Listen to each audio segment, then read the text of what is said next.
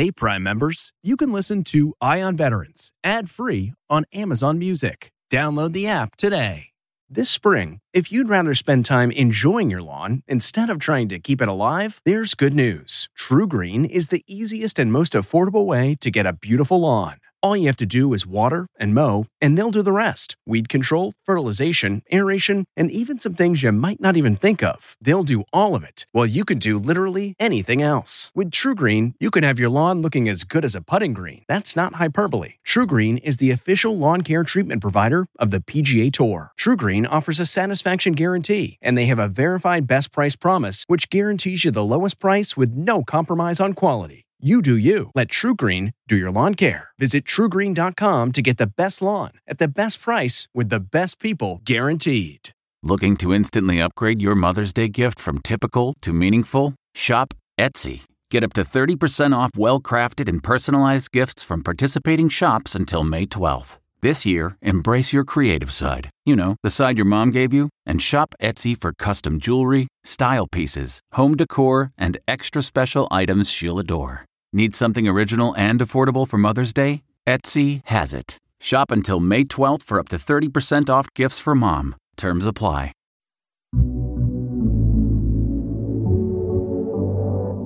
Welcome to CBS Audio's Eye on Veterans. I'm your host, Phil Briggs. I'm a Navy veteran, and every week I get a chance to look at the issues of the day through the eyes of my fellow military vets. This is the news and stories about the veteran lifestyle. This is Eye on Veterans.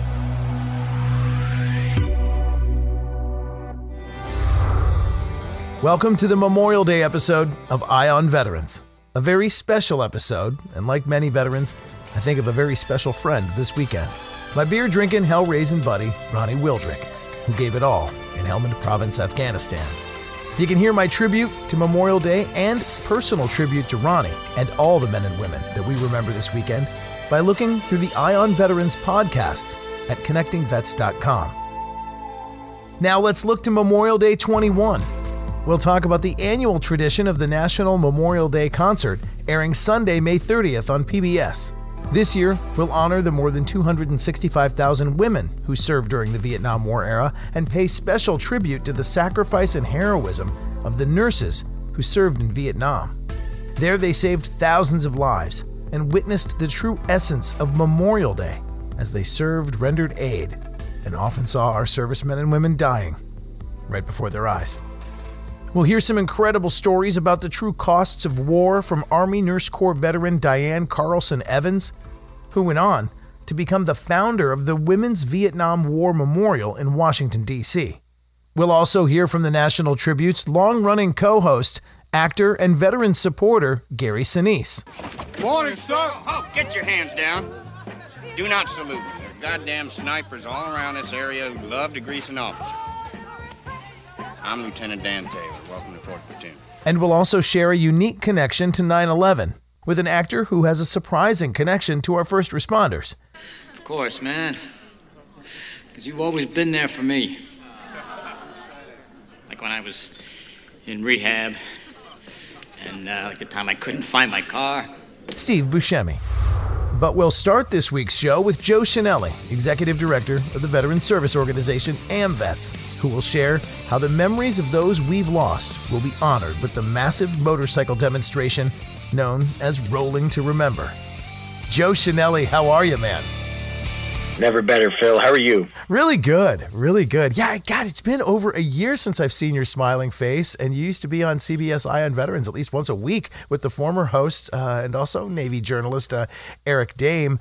And I miss you, man. How have you been over the last year? It's been a long year, but it also kind of seems like a lost year. But we've been productive, and that's what matters. All right, well, there's one thing that cannot be muted, and it is a tradition every year in Washington, D.C. It is to honor those missing in action, those killed in action, and those that we'll never forget. It is the Ride to Remember, Rolling to Remember.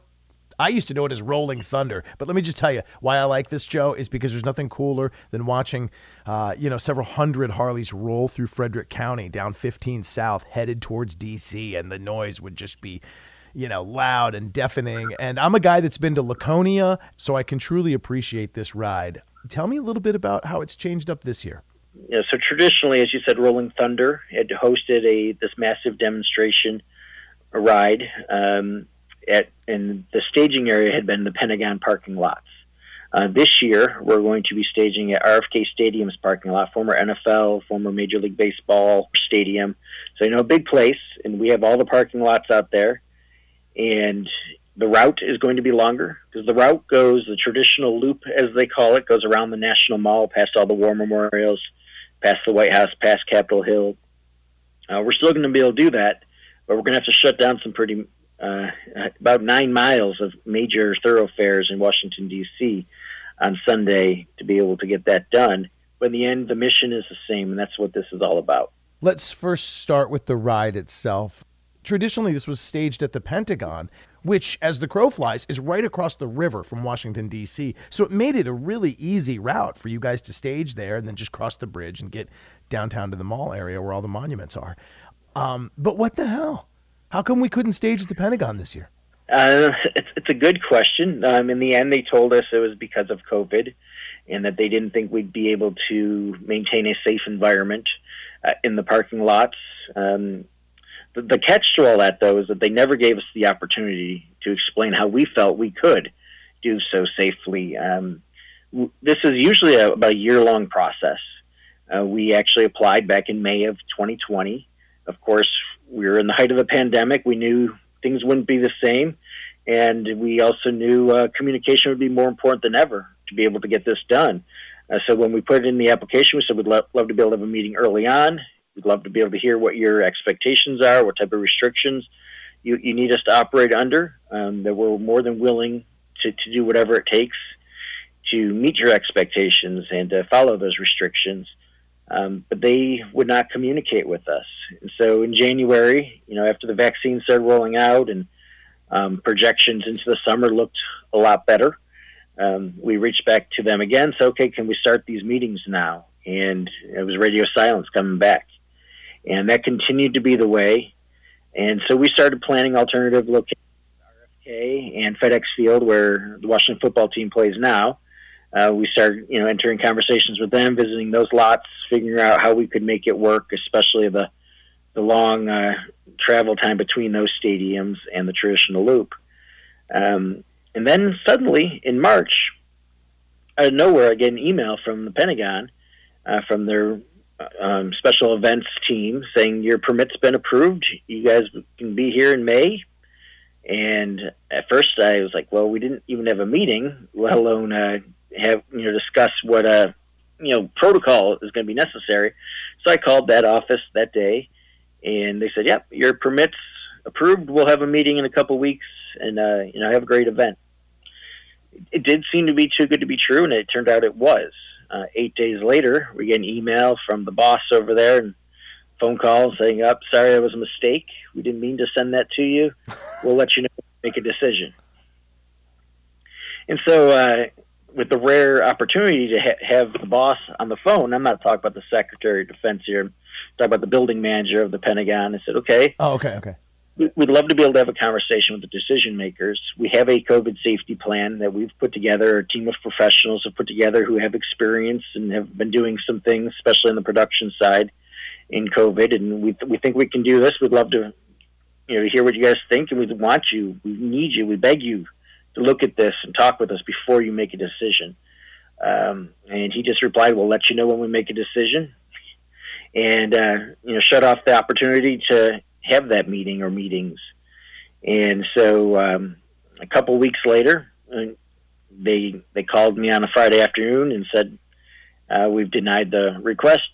We'll work with you next year, or if you want to do something Labor Day, maybe we can do that. Of course, Labor Day and Memorial Day are not the same thing. I know often by some they get lumped into the same. It was disappointing the Pentagon would think of it in that way. But so we had to go back to the alternative sites. But that 8 days that we thought we had the permit, we cut off the conversations with RFK and FedEx. We did so cordially, of course, but still that was 8 days of really important time that we lost. Can I ask, and this was going to be a separate question, but maybe now I think it's behind the DOD's reasoning. Do you suspect that the DOD maybe has some apprehension about having motorcycle enthusiasts gathered at the Pentagon given what occurred on January 6th? And let me just really quick tighten this up because I don't want to be insulting when I ask this. You know what I'm saying?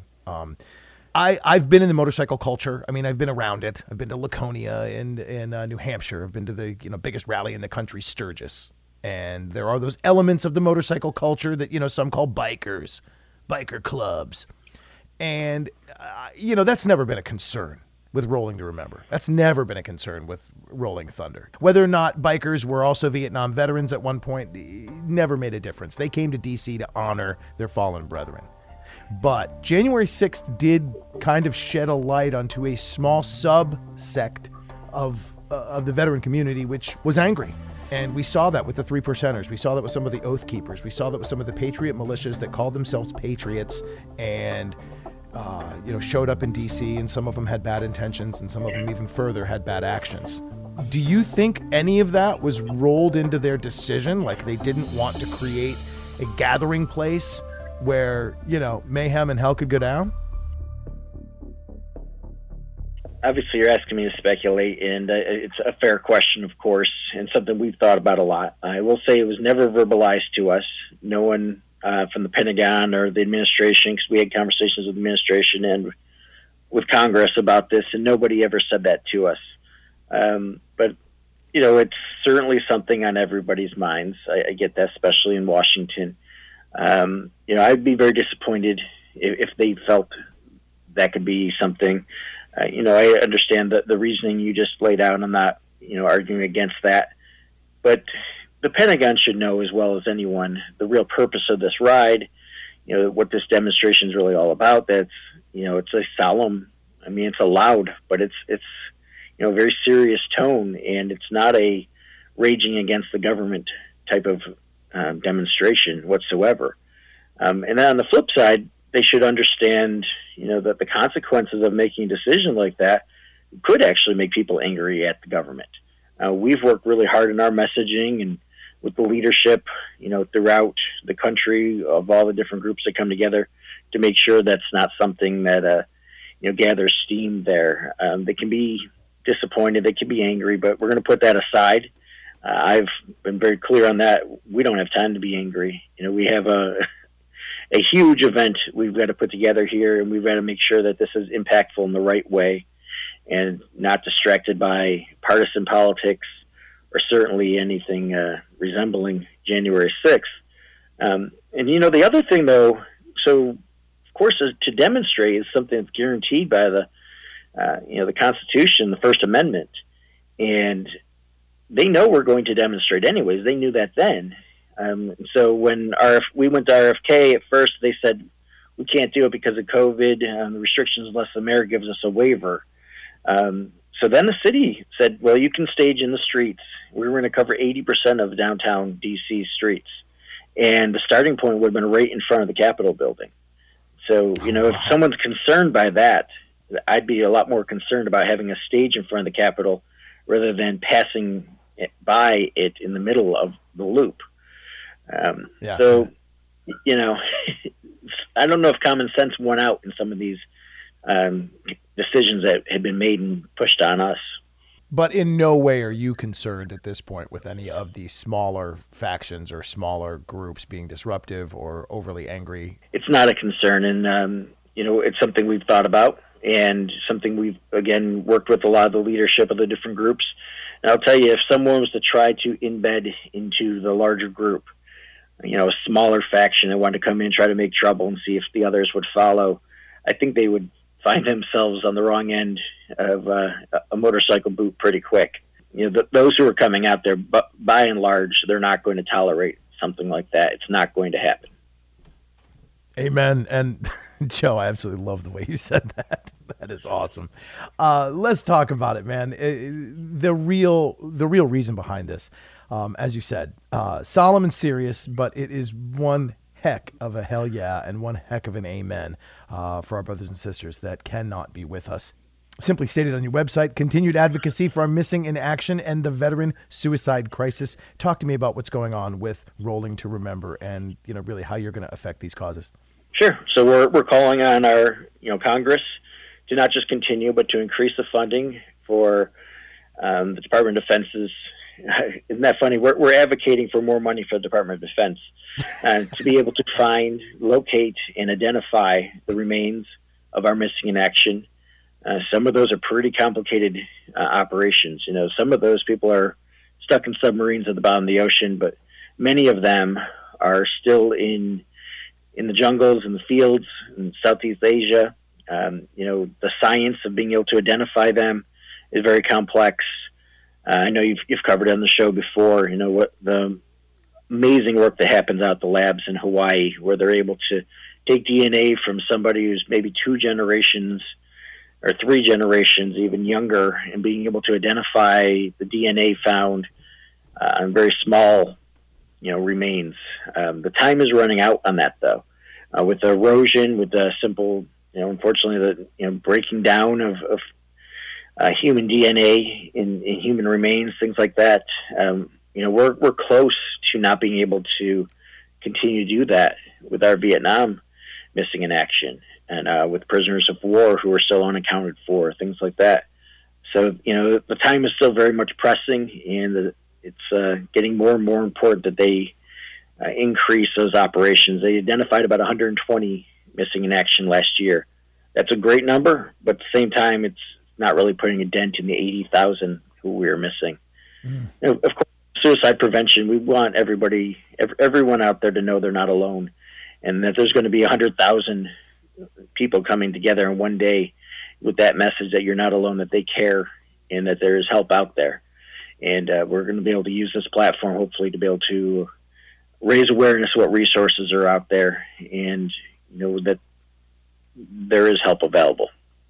Such a great cause, and it is truly awe-inspiring to see that many bikes. You said 100,000 people gather for this. I don't know how many motorcycles that is, but it is so impressive. You feel the reverberation right in your chest. So, Phil, it's 100,000 motorcycles. So we're probably talking closer to 150,000 people. Because about half those motorcycles will be occupied twice, with 2 people on them. So it's a significant number of people. And in every state will be represented. If it hadn't been for COVID, we'd have several other countries represented as well. And we expect to next year, as have been in years past. Man, absolutely awesome. Doing it for all the right reasons, for our fallen brothers, for those that are MIA, those that were POW. Of course, suicide awareness is something that we need to constantly have a focus on, because even the previous generations, before Iraq and Afghanistan, some of them have been dealing with it in the dark for so long. So I'm glad you're shining a light on that. In our final minute here, share with me one really touching memory that you have from this. I know this rolls right by the Vietnam War Memorial, and that is emotionally heavy for so many. Share with me something really touching that you experienced. Sure. Well, there's Gold Star families, and we put them right up at the front. So they'll be out of that parking lot in the first, 5 minutes after 12 noon when we roll out. But for them to be out there, it's really healing for them to understand so many people have their backs and still support them. There's hundreds of them, of these Gold Star mothers in particular, and Gold Star's wives who we've met, and just hear what it means to them. And then they've been saying, I have them call me late at night telling me how important this is, that we don't give up, and how much it means to them and their families that we continue to roll for them and for those loved ones as they continue trying to find that closure. Outstanding. Joe Chenelly, Executive Director of AMVETS, an incredible veteran service organization. And you can find out more about Rolling to Remember at rollingtoremember.com. Always good to hear from you, brother, man.